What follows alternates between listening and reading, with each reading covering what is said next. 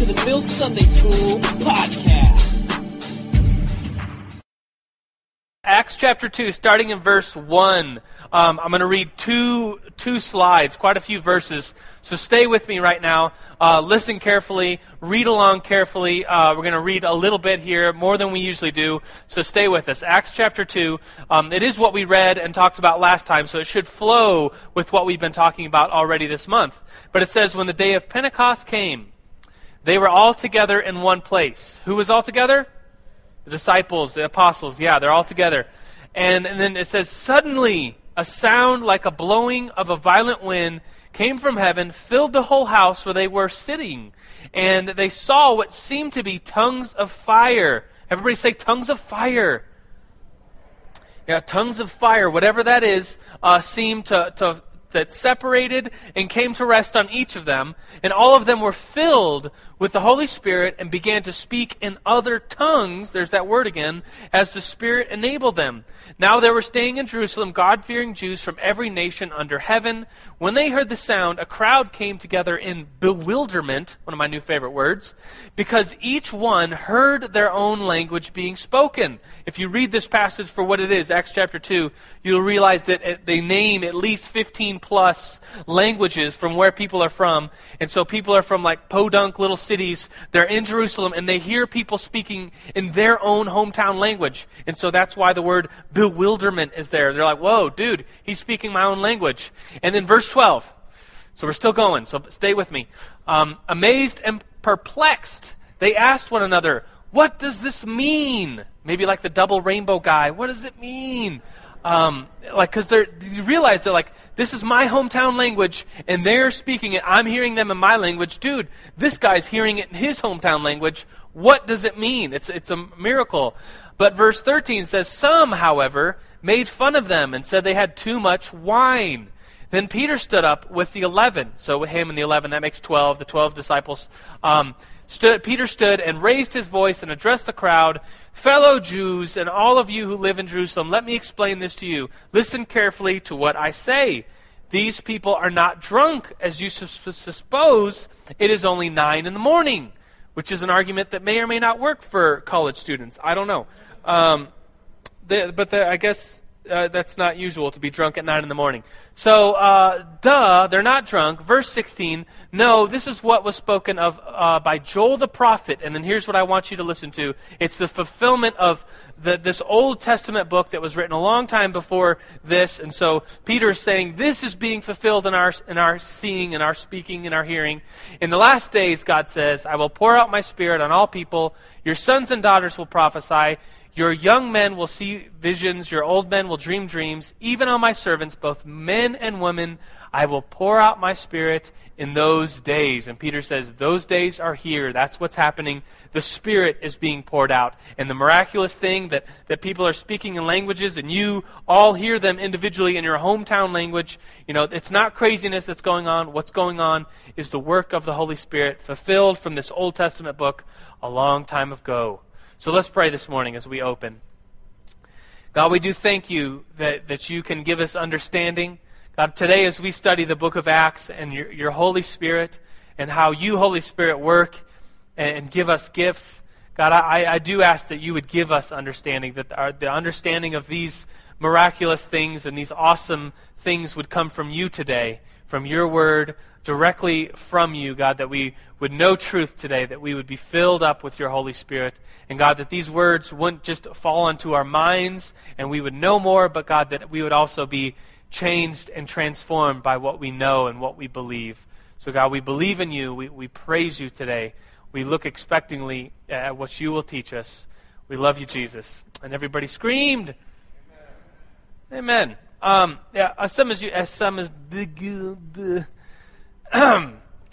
know, I was raised Catholic as a kid and very traditional, orderly service.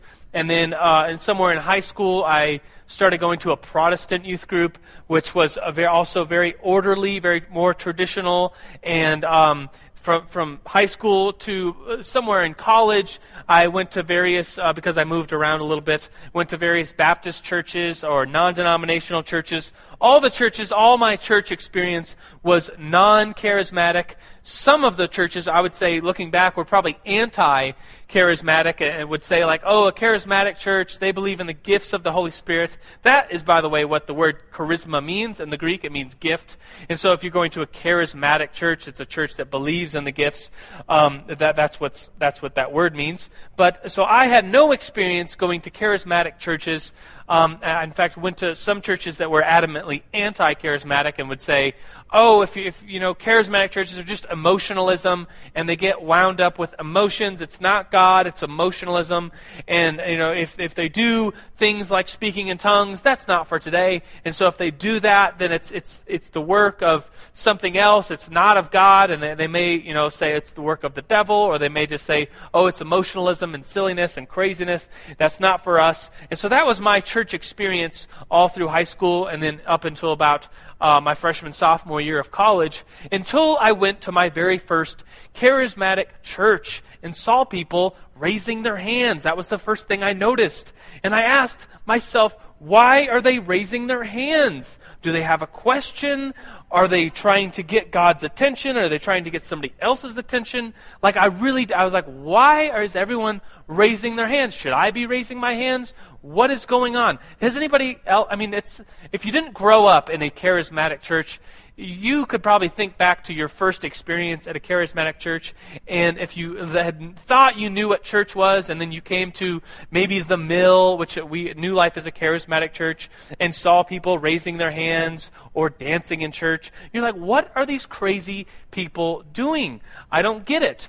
And so I came to a charismatic church. For me, it was in a church in Florida, in the South, and I'd spent the summer in Tallahassee, visiting my friend, and I was going to this church, and it was extremely charismatic. Like there's probably a perspective, like a range of how charismatic churches can be, extremely charismatic or not that charismatic or anti-charismatic way over there. And this church was on the far, like crazy end of charismatic, and so I saw things like being slain in the Spirit. Has anybody ever seen that or know what that is? That's like when someone prays for you and they fall over. Maybe you could see it on like Christian broadcasting networks and cool stuff like that, where someone gets prayed for, then they fall over, and maybe they lay on the ground and shake or something, or maybe at a very, very charismatic church, so you could hear speaking in tongues, like just speaking and babbling, and you're like, what is this? I remember, so this is me in college, like wondering, what in the world is this? This is craziness. People are falling down. People are speaking in tongues. People talked about prophecy and like, you know, God speaking to them, which was just like, whoa, this kind of stuff really happens? This is weird. This is very weird to me and my experience of what church should be. But throughout the course of that summer, because I had a trusted friend that was going to that church, he's kind of prefaced it by, you know, some of what's happening here is of God. You should be open to it. You should read the context of Scripture and find out, you know, what God is saying to you. And so I said, okay, yeah, I believe in the Bible. I will read Scripture. I will look at it. I will look into it. And I came to the conclusion that while it's somewhat uncomfortable for me, this crazy stuff and people falling down and the idea of speaking in tongues was very weird and strange to me, I thought, well, it's in the Bible. I'm open to it. I'm open to what God would do in me. And so at this particular church, if you wanted to get baptized in the Holy Spirit, what you did was at the end of the church service, you'd go to the front like an altar call, and you could get prayed for by the pastor or maybe some other leaders to get baptized in the Holy Spirit. And I remember going forward at an end of a church service towards the end of this summer, having experienced this charismatic stuff for the first time, and at first been very like thrown back and weirded out by it, then more open to it as the summer progressed. And I remember going up front for an altar call, which for me was a very big deal. I didn't really do altar calls, and the idea of going forward, you know, if you go forward to a church, sometimes it's very just weird, like people are looking at you and you think that people are judging you, like what's he going up for?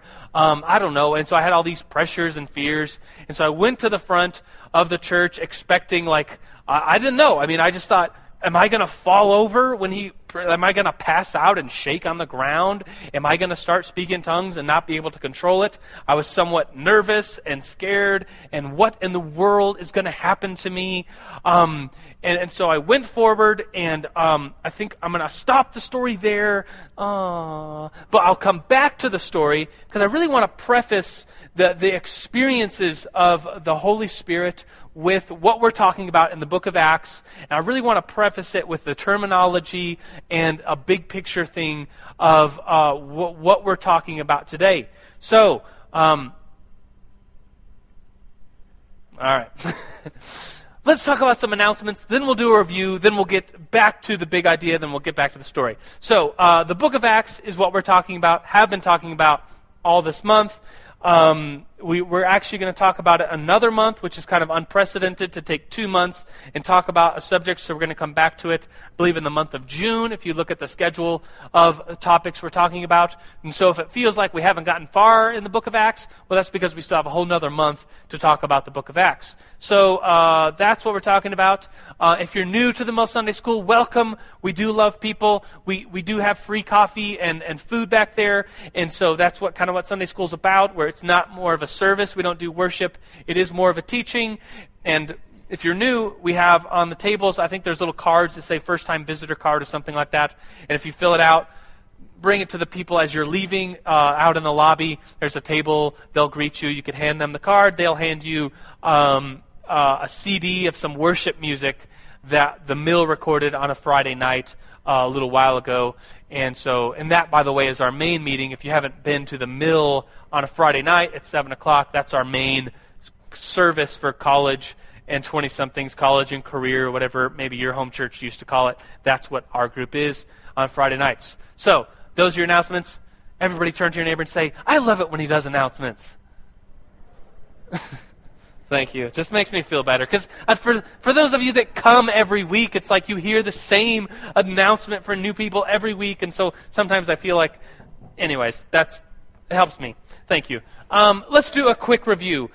We've been talking about the book of Acts. A couple weeks ago, we opened up with the idea that we need to do hermeneutics and exegesis. These are very big, fancy words that make you look cool when you say them. But the words hermeneutics and exegesis are the ideas that you need to know the background, the languages of the Scripture, that the idea that the Bible's not written to you, but it's written for you. So therefore, if it's not written to you, it's written to this ancient culture. You have to get into the understanding of the ancient culture so you could understand it, what it meant for them, so that then you could do interpretation for what it means for you for today. That's big picture stuff of what we've been talking about. You can, by the way, listen to the podcasts that were recorded a couple weeks ago as we introduced this month. So moving right along, we talked about how the kingdom of God, which if you were there at the Mill on Friday night, Glenn Packiam just spoke last Friday and talked about the kingdom of God and this big picture idea that's throughout the New Testament,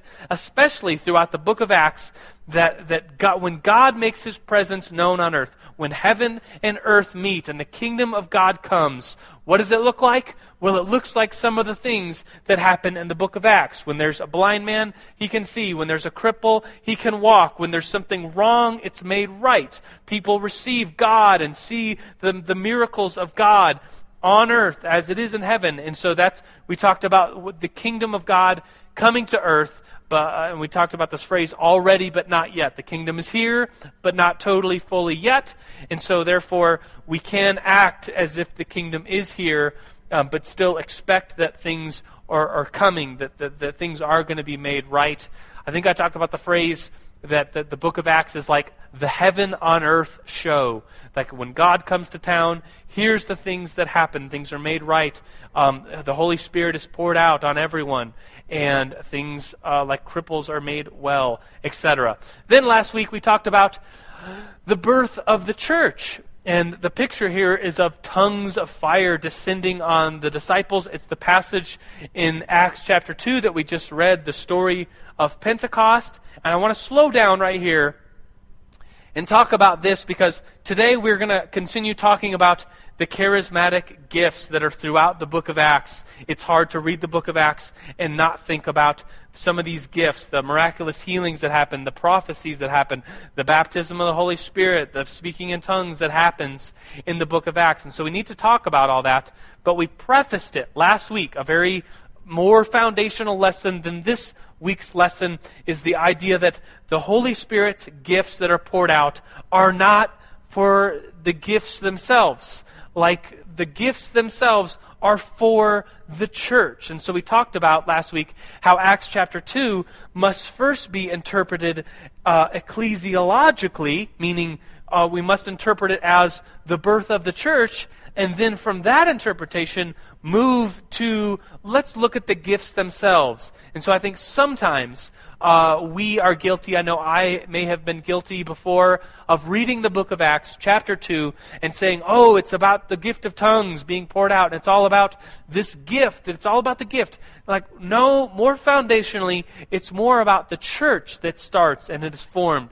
And the Holy Spirit empowers the church to go out and be the church. And Jesus, before he ascended into heaven, said, wait in Jerusalem, the Holy Spirit is going to come. And then we just read this passage in Acts 2 where the Holy Spirit comes. But Jesus prefaces it in Acts chapter 1, verse 8. Jesus says, he says, wait in Jerusalem, you will receive power when the Holy Spirit comes on you, and you will be my witnesses. So the power is for a purpose. The power is to be the witnesses in Jerusalem, the outer regions of Judea, even further to the north of Jerusalem, Samaria, and then to the ends of the earth. Like the disciples will be my witnesses, but it's the power of the Holy Spirit that's going to help them be witnesses. So the power of the Holy Spirit isn't just for the power of the Holy Spirit, it's for the purpose of being the church and witnessing. Which brings us to last week. We prefaced the talk with some Q&A. I had cards on every table, and I said if you have any questions, you could write down some of the questions. And I had some questions that were very similar. So I have two stacks of questions here.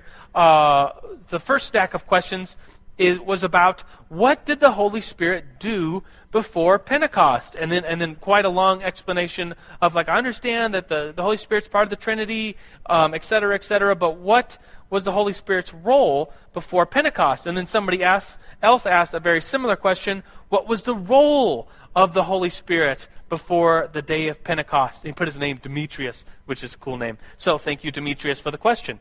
So both of those ideas are like, well, if the Holy Spirit was given in the book of Acts, chapter 2, to the church, at the birth of the church, after Jesus ascended into heaven, a couple days later, Pentecost came, the Holy Spirit came, which empowered the church to be the church and go witness. Well, what in the world was the Holy Spirit doing before that time?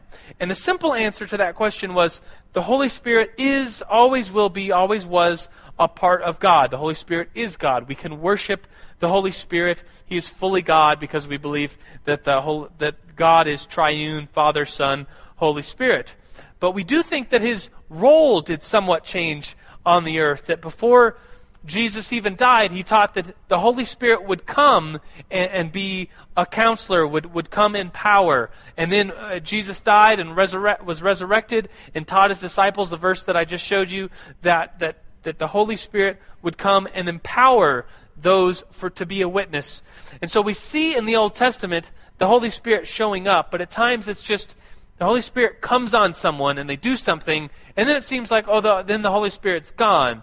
Whereas in the New Testament, in the fulfillment of that passage that I read of Joel, that the Holy Spirit descends and is poured out. This analogy is of somehow a pouring out of the Holy Spirit on both men and women, and then the Holy Spirit dwells in the lives of believers, which seems to be different than in the Old Testament, where the Holy Spirit just comes on someone for a time and fills them up, and then maybe the Holy Spirit leaves or fades away, or the power fades away or something. There's a lot of analogies that seem to me that aren't that clear about like how exactly it was working, but that's the big picture, that the Holy Spirit was, of course, God and around in the Old Testament, and it seemed as though he came on people, but then in the New Testament, it's a whole new thing, that the Holy Spirit is poured out, and the Holy Spirit dwells in those that believe, and we see that in the book of Acts. And then as we talk about the book of Acts and conclude today, we're going to talk about how the book of Acts, of course, invites us today in 2010 as new lifers to continue the story and realize that the Holy Spirit is still around and being poured out on us as believers, and we can engage and be a part of the story of the church. And so, what we're going to talk about now is the Acts of the Apostles, which of course is the name of the book, the Acts of the Apostles, but we're going to specifically talk about those things that the apostles did, which is throughout the book of Acts. That's why it's called the book of Acts, because it's the Acts of the Apostles, what they do. And so if you turn the page from Pentecost, chapter 2, you come to the story of the cripple, which is a really cool story, because Peter and John head to the temple. They see someone begging, a crippled man begging at the temple, asking for money. And of course, in the ancient context, there was no welfare or handicap parking spaces or cool inventions like wheelchairs and things that could help crippled individuals, so they were left destitute, left begging on the streets. And so Peter and John, the story is just fascinating. You could read it later in Acts 3. They say, "Look at us," and it says the man looked at them because he thought he was going to get some money. But then Peter and John turn to the man and say the famous line, "Silver and gold I do not have, but what I do have I give to you. In the name of Jesus Christ of Nazareth, walk." And so he gets up. This crippled man stands up. He's been crippled his whole life, and he gets up and he walks. And it's like, dude, sweet. You don't even need gold or silver, because now you're walking, and your whole life is going to change from here on out. And it's like, wow, this story happened. It really happened. It was recorded. This is an awesome act of the apostle. And we can get this idea that the book of Acts is just kind of watching the apostles do their things. And so the apostle shows up and miraculous stuff happens, like, oh wow, the apostles are putting on a show wherever they go. And it's, oh cool, let's look at the apostles and see how they work and see what they do. And some of the book of Acts is that. Like the apostles show up and, miraculous things happen. But what I see in the book of Acts is the apostles show up and miraculous stuff happens, and it happens around them and concerning them. And also other people are invited into the story and also receive the Holy Spirit, and they also can perform miraculous things like prophecies, or the gift of tongues is poured out on other people, not just the apostles. And so we're going to read 3 different stories that are throughout the book of Acts, Acts 8, 10, and then 19, a little larger passages of Scripture, 3 different stories of the baptism of the Holy Spirit.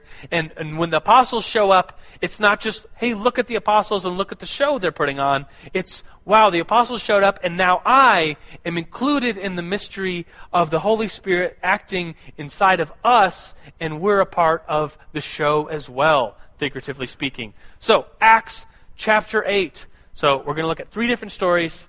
Acts chapter 8, starting in verse 14. Here we go.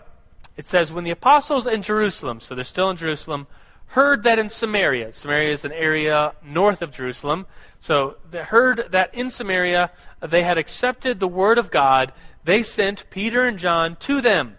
And then when Peter and John arrive to Samaria, they prayed for them. Who do they pray for? Well, the ones that heard of God and accepted the word. So they arrive. They pray for them that they might receive the Holy Spirit, because the Holy Spirit had not yet come on any of them. They had simply been baptized into the name of the Lord Jesus. Then Peter and John placed their hands on them, and they received the Holy Spirit. And then it goes on to talk about this weird character, Simon the sorcerer, who is not a Christian, but he kind of makes money off of sorcery.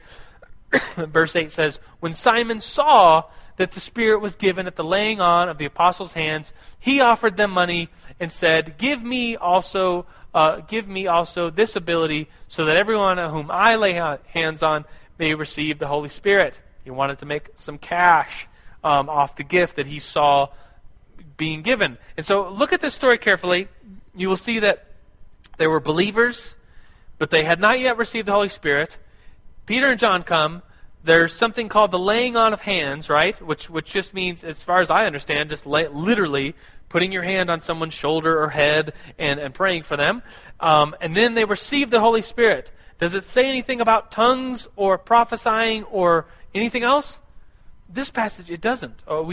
What we have to assume is that something happened, because when Peter saw that the Spirit was given. So what did he see? I don't know. We could assume the gifts of tongues. We could assume prophecy. We could assume anything, but you know the joke about the word assume and how you spell it, right? I'm not going to say it. This is church. Hello. But here's a picture of it. So imagine it. There's believers. They truly believe in Jesus, but they had not yet received the Holy Spirit. And there's the picture of Peter and John laying hands on them, and then the figure all in dark, kind of creepy looking, is probably Simon saying, "Dude, give me this gift so I can make some sweet cash. I'll give you some cash." And he pretty much gets rebuked because of that, if you read the rest of that story. But what we see here is this, that a lot of some charismatics, and maybe many charismatics, I don't know, would look at this passage and say, look, someone can be a Christian and believe in Jesus, accept the word of Jesus, and not yet have the Holy Spirit until maybe hands are laid on, and then they will receive the Holy Spirit. Which is, it's just a, like, if that's your interpretation, this could potentially be the passage you would turn to and say, look, this is how it works. This is the formula. You believe in Jesus, then you get hands laid on by someone, and then you receive the Holy Spirit. That's how it works. That's the formula. But what I'm going to teach in here and show you with two other passages is that there's really no formula for how it has to work. In fact, I really like the way New Life Church, if you go to newlifechurch.org and you click around like About Us, and then you click on the Statement of Beliefs, you will see that New Life has a short statement about the baptism of the Holy Spirit. And here's what they say. It says, so this is our church, what we believe, the baptism of the Holy Spirit is subsequent or at the same time as conversion. So when you convert and follow Jesus, the baptism of the Holy Spirit could be subsequent, meaning at a different time, or it could be at the same time as conversion. I like how New Life leaves that open and doesn't formulate a formula of like, here's how it has to work. You believe and it has to be a second experience. No, we just say it could be subsequent or the same time of conversion, and then it goes on to say the baptism of the Holy Spirit releases the fullness of the Spirit, and it can be evident with tongues, joy, praise, other inward and outward manifestations. Then the sentence, the gifts of the Spirit always operate in harmony with the Scripture and should never be used in violation of biblical parameters. And I like this idea that it doesn't say, here is how it works, this is the equation. Because let's turn to another passage, Acts chapter 10. If you want to read this later, it's kind of Acts chapter 10 towards the end. We're going to read just a few verses here of this passage. Acts chapter 10, verse 44. This is a whole different story. This is Peter at Cornelius' house. If you know the story, Cornelius is a Gentile, meaning not Jewish. And so he's like some sort of governor or leader, and Peter is at his house, got invited to speak there. And so here it says, Peter was still speaking these words. The context is he's preaching to them. And it says that the Holy Spirit came on all those who heard the message, the circumcised believers. You know what that means? Sure you do. It means the Jewish believers, the Jewish ones that received the circumcision mark of Abraham and the promise. So the Jewish people the circumcised believers who had come with Peter were astonished that the gift of the Holy Spirit had been poured out even on the Gentiles, even on the non-Jews, even on the unclean, even on those that haven't even been circumcised. Can you imagine? They couldn't. They were astonished. And so that's I mean, we're kind of going back to hermeneutics and exegesis here and saying this doesn't make any sense because, like, who cares about circumcision, non-circumcision? What is that? Who cares? But in the ancient world, in the Jewish culture, that was an extremely big deal. Circumcision was a part of the tradition that you were, in fact, Jewish and clean and believing in the Old Testament. And they're just amazed that the Holy Spirit was even poured out on non-Jewish people. And then 46, for they heard them speaking in tongues and praising God.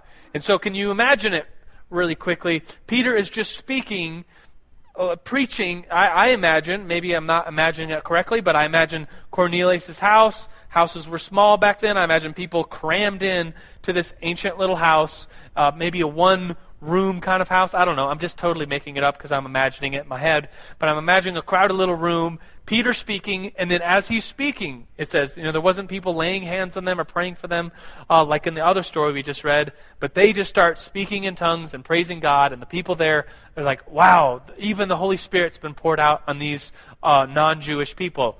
And then Peter said, 47, can anyone keep these people from being baptized with water? So they hadn't even been baptized with water. They were just listening to the message. And then it says they received the Holy Spirit just as we have. So he ordered that they be baptized in the name of Jesus Christ. And so that formula for how it happens in Acts chapter 10 seems to be very different than the Sumerian example in Acts chapter 8. Peter's just speaking. They start speaking in tongues and praising God, which is interesting because I wonder if maybe some of them in the room were speaking in tongues and others of them were praising God, or were they all speaking in tongues and praising God? I don't know. Once again, you have to assume, and I don't want to have to tell the joke about assuming and how it's spelled because this is church. So, one more example. So pay attention. Stay with me. This is the last example that we're going to read in here in the book of Acts. This is Acts chapter 19, another example of the Holy Spirit coming, being poured out on the people that were around. And so Acts chapter 19, it says, starting in verse 1, while Apollos was in Corinth, Apollos and Paul were traveling together, but Apollos was at Corinth, Paul took the road through the interior and arrived at Ephesus, which is a city outside somewhere of Corinth. Then he found some disciples. So he calls them disciples, like disciples, fellow believers maybe, or we're about to find out more about them. Verse 2, he asked them, did you receive the Holy Spirit when you believed? So it's a question, like, did you're believers, did you receive the Holy Spirit? They answered, no. We had not even heard that there's a Holy Spirit. Interesting. So here Paul's arriving in Ephesus. There's some disciples there. He says, oh, sweet, you guys are believers. Did you receive the Holy Spirit? No, we don't even know what it is. Verse 3, so Paul asked, well then, what in the world? Then what baptism did you receive? John's baptism, they replied. And Paul said, John's baptism was the baptism of repentance. He told the people to believe in the one coming after him, that is in Jesus. So basically, Paul goes to Ephesus, finds some disciples, and they just believe in John's baptism, which is of repentance. They don't yet know about Jesus. In verse 5, on hearing this, they were baptized into the name of Jesus. So maybe they would talk about that as their official conversion or one step along more in the process. They already knew about repentance, but they didn't hear about Jesus. And then verse 6 says, when Paul placed his hands on them, the Holy Spirit came on them, and they spoke in tongues and prophesied. There were about 12 men in all. So here's the story again. Some somewhat believers, they believe in the baptism of John, and then Paul, that idea of laying hands on again, whether it's their head or shoulder, back, I don't know, praying for them. They received the Holy Spirit, and then what's it say? They spoke in tongues and prophesied. The passage we just read said when Peter was speaking at Cornelius' house, those people spoke in tongues and praised God. Here in Acts chapter 19, they're speaking in tongues and prophesying. And so it's a little bit different every single time. The Holy Spirit, the baptism of the Holy Spirit, receiving the Holy Spirit coming upon someone, however it seems to be worded sometimes a little differently, there's no set formula, which is kind of a bigger point that we're going to get to today. So in your notes, I think the next point is, what is tongues, ? We're going to skip that for now, and we're actually going to change the order of things. Sorry for those of you that are very serious about taking notes. It's out of order. I decided to change the order after I sent the notes to the guy that makes the note things. So we're going to talk about charismatic stuff. So we're out of order. Sorry for all of you that are whatever type personality that's freaking out right now. So let's talk about charismatic stuff, which is right in line with, we're talking about the book of Acts. How can we not talk about charismatic? Once again, that word means the gifts. How can we not talk about it? Last week we talked about how sometimes we want to draw this line between charismatic churches and non-charismatic churches and say that, charismatic churches do this, this, this, this, and this. And non-charismatic churches do this, this, this. And they hate each other. And that's not true. We're all Christians. There needs to be unity. And there's lots of, I put it up last time that there's maybe the white isn't so white and the black isn't so black. And there's lots of gray area in between charismatic churches and non-charismatic churches. Like I think about in my own history of going to church, I went to a lot of non-charismatic churches that would, maybe they wouldn't call it prophecy, but they would talk about, I feel like the Lord is leading us in this direction. Well, great, that's awesome, but call it what it really is. If you're really saying you believe God is leading you in a certain direction, then call it what it is. That's prophecy by kind of a definition of, the loose definition at least, of prophecy. Or we would, at a non-charismatic church, I remember praying for sick people and believing that God would heal them of cancer or whatever. I remember praying for people. And it was like, well, if God really healed them, if He really answered that prayer, then that would be a miracle. But you, non-charismatic churches, don't believe in miracles for today. And it's like, we don't believe in miracles for today. But why in the world are you praying for people to get healed then? And so they were like, well, I didn't think about that. Well, think about it. And so there's not really a line that can say, charismatic churches are this, non-charismatic churches are like that, except for, in my opinion, this is just my opinion, kind of except for the big, but, not literal, but figurative. The big but is when it comes to the gift of tongues, because that seems to be like charismatic churches like, we believe in the gift of tongues for today. And the line is usually pretty dark between, a non-charismatic church would say, that's for crazy people. If you're a tongue-talking church, then we're not a tongue-talking church. And tongue-talking churches, that's either of the devil or that's emotionalism. We don't believe in that stuff. We are not a tongue-talking church, whereas the church maybe across the street is a tongue-talking church. And that, in some way, becomes, for us as Americans in 2010, thinking about the church context and wanting to draw these lines and divisions, because that's what we do, because we're Americans. We want everything to be nice and neat in little packages. That, for so many of us, is the line. Like, the gift of tongues is like, that's it. Either you're a tongue-talking church or you're not a tongue-talking church. And that seems to be the line. And I don't think it should be the line. I don't think the gift of tongues, it seems like it's that big of a deal in the book of Acts. It's more of the Holy Spirit is poured out, and it seems like things usually go along with the gift of tongues. Like they spoke in tongues and prophesied, or they spoke in tongues and praised God, or they spoke in tongues and the people heard them in their own language and they were speaking the mysteries of God and telling them about Jesus. So it's not just tongues for tongue's sake.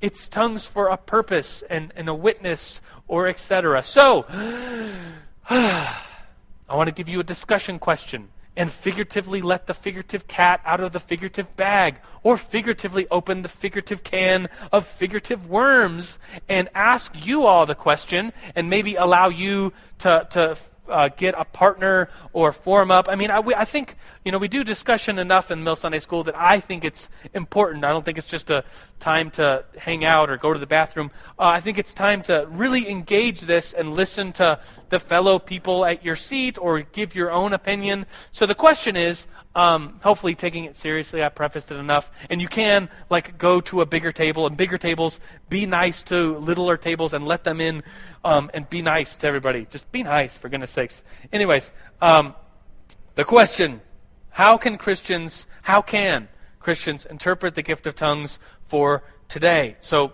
how can they? Well, there's lots of different options of how you can interpret the gift of tongues. And if you want, you can, if you have time, you could talk about how maybe you interpret the gifts of tongues for today. So, figuratively let the figurative cat out of the figurative bag, okay? Ready, get set, go!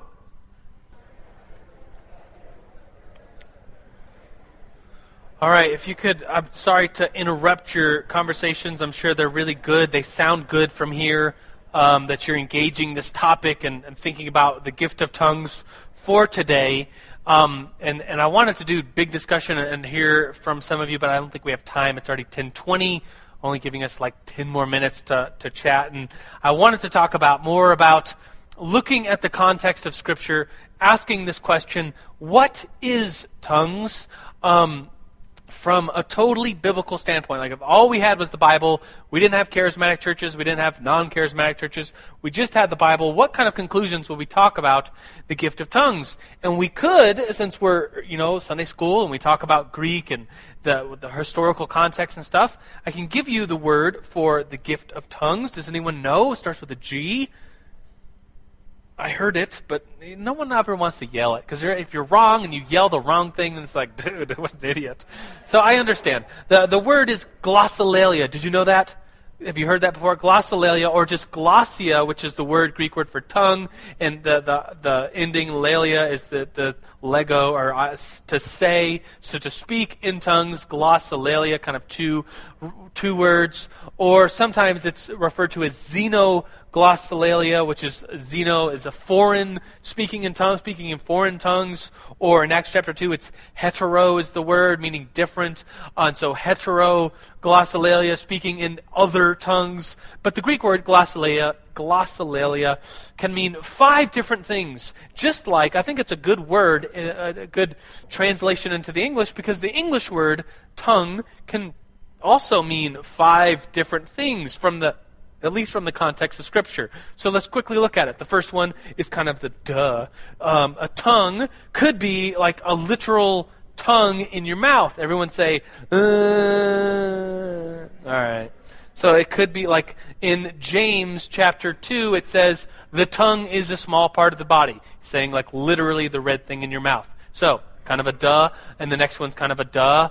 It could be just a language, nothing spiritual about it. It's used in the context of Scripture. Just like today, there's Chinese language. You could say, the Chinese dialect, or the Chinese language, the Chinese tongue. You could say that, be weird, but you could. So it could just be a regular language, number 1. And number 2, nothing miraculous or spiritual or religious about them. But 3, 4, and 5 are going to be. So if you're taking notes, maybe write these down, at least 3, 4, and 5, because I think these are 3 different uses throughout the Bible of the word glossolalia or glossia, that it's different, 3 different things, a little bit different every time.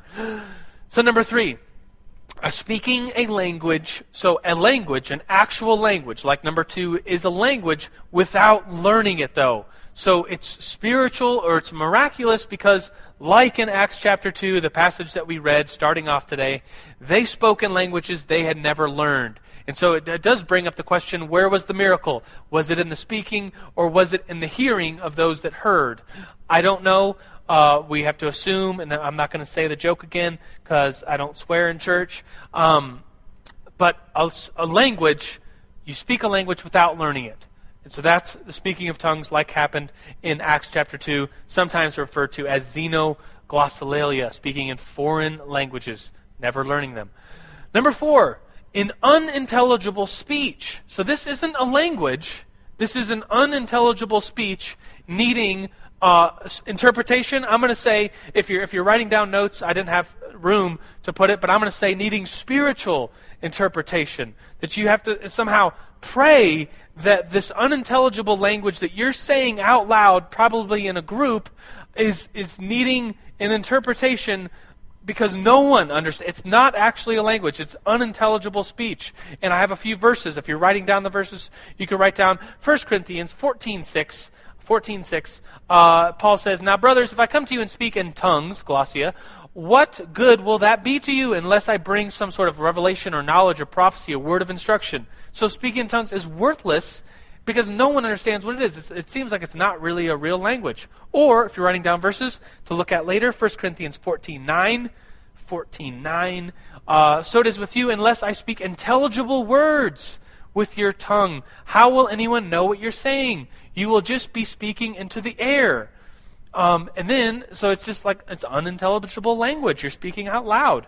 1 Corinthians 14:13, if you're writing down verses, 14:13, says, for this reason, anyone who speaks in tongues should pray that he may interpret what he says. So if you're speaking, so this seems to be different to me than someone, for example, a missionary going to China and speaking Chinese, having never learned Chinese, and the Chinese people are like, dude, he's speaking our language like in a perfect dialect. That's weird. He's never learned it. Because it says like, you should pray that you interpret what you say. It doesn't say you should study the language in which you're speaking. It seems to be an out loud, unintelligible language, different than that in Acts chapter 2, where people are hearing it in their own language. Does it seem to be different to you as well? Seems to be different to me. So, and the fifth one is something that we call a prayer language. And the word, and I put it in quotations, prayer language, because prayer language, that term is not found in the Bible, but it's something that we talk about. And if you have hung around New Life Church long enough, you will probably know that we are a charismatic church, meaning that we do believe that the gifts of the Holy Spirit are for today. And so when many of us talk about speaking in tongues, we might often say the phrase, oh, it's our prayer language. It's praying in kind of babble that we believe is a prayer language. And so here's some verses. If you're writing verses down, 1 Corinthians 14:14. Paul says, if I pray in a tongue, so that's the idea of praying in tongues, a prayer language. If I pray in a tongue, my spirit prays, but my mind is unfruitful. So it's the idea, you don't know what you're saying, but you're praying in a tongue. Or if you're writing down verses to look at later, 1 Corinthians 14:2, for anyone who speaks in a tongue does not speak to men, but to God, which is like, dude, wait a minute, that's different than Acts chapter 2, because they were speaking to men. Having not learned a language, they spoke in unknown languages, but the language was understood to the people from different places. So that's different. Indeed, I'm continuing to read, indeed, no one understands him. He utters mysteries with his spirit. And so it's like, well, that seems to be different than speaking to someone else. You're uttering mysteries with your own spirit. It seems to be what is we at New Life may call, and some of your friends may call, a prayer language, or what some of you may call a prayer language.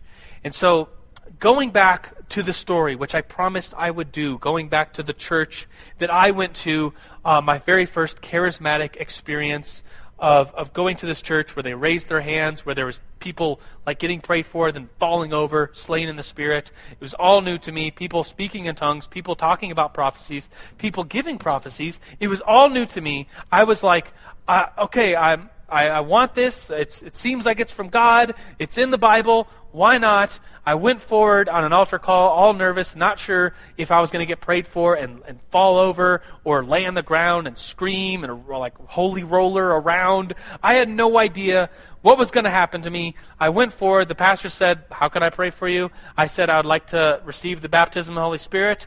He said, okay. He said, I'm going to lay my hand on you, put his hand on my shoulder, and he started speaking in tongues, like babbling, and then he said, would you pray this prayer after me? And so I said, okay. And he said, I want you, Holy Spirit. I want you, Holy Spirit, to come into my life, to come in. And so I just prayed this very simple prayer, and then after he was done praying, do you know what happened? Nothing. I was like, dude, I wanted to fall over and scream and speak in tongues and not know. I was like, man, I didn't know what was going to happen, but I had all these expectations of what was going to happen, and nothing happened. And so that's the story you've been waiting for, huh? Brutal. And so I don't want to just end it there, because and then it's just like, I felt so dumb, because then after the service, we went out to lunch, and people were like, so, I saw you go forward for prayer. It's like, yeah, I wanted the baptism of the Holy Spirit. And they're like, well, so? And they're like, well, nothing happened. And I just felt like such an idiot, because then they're like, oh, nothing happened. I guess you're not spiritual enough. They didn't say that. They did not say that. But that's what I felt. I just felt like, gosh, I'm not spiritual enough or something. And so the next week, though, I want to conclude with what did happen the next week, for me at least. I went forward again, And the pastor prayed for me again. Again, nothing really happened. And he just looked at me and said, Joe, why don't you go to the other room? There was we were in this like one meeting place, and there was like a little chapel next door, where a little tiny chapel where weddings happen and stuff like that. And there was nobody in there because there was no weddings going on. So I went in there all by myself, and I just sat down and prayed to God. And I said, God, would you give me the gifts that I so desperately want, and I want to know you more. And it's in that room, I think I was sitting on the altar, that I was just like, I'm going to give it a try. And I started kind of babbling and like just kind of saying nonsensical things. And for me, and this is my story, this isn't your story, because again, there's no formula. For me, I just felt the presence of God. And so for me, it's just like, oh, wow, I've felt this before. Here it is. I just feel like I don't even want to open my eyes. I feel like if I did, there would be God standing in front of me. That's just how I felt. And so I talk about it as a feeling, as a presence, as something that took faith for me to experience. And so that's kind of me. That's my story. That's what I believe. So I believe in gifts for today. Going back to this idea, we want to formalize it. We can't formalize it. That there's whatever happened for me, may not happen for you. And whatever happened in Acts chapter 2 is different for the Acts chapter 8 people. It's different for the Acts chapter 10 people. And it's different from the Acts chapter 19 people. And so there's no set equation. And so I was going to go back to some of these cards, but we're kind of running out of time. Some of the questions are about like, does everyone have a spiritual gift? Can you have more of a gift or less than a gift? Sure. There's no equation. Why not? And then this person asks, I say I believe in the gifts of the Spirit, but my problem is with the churches that have an emphasis on tongues. Yeah, me too. I don't think we should be emphasizing this weird little gift. And then, what do you specifically believe about the Holy Spirit?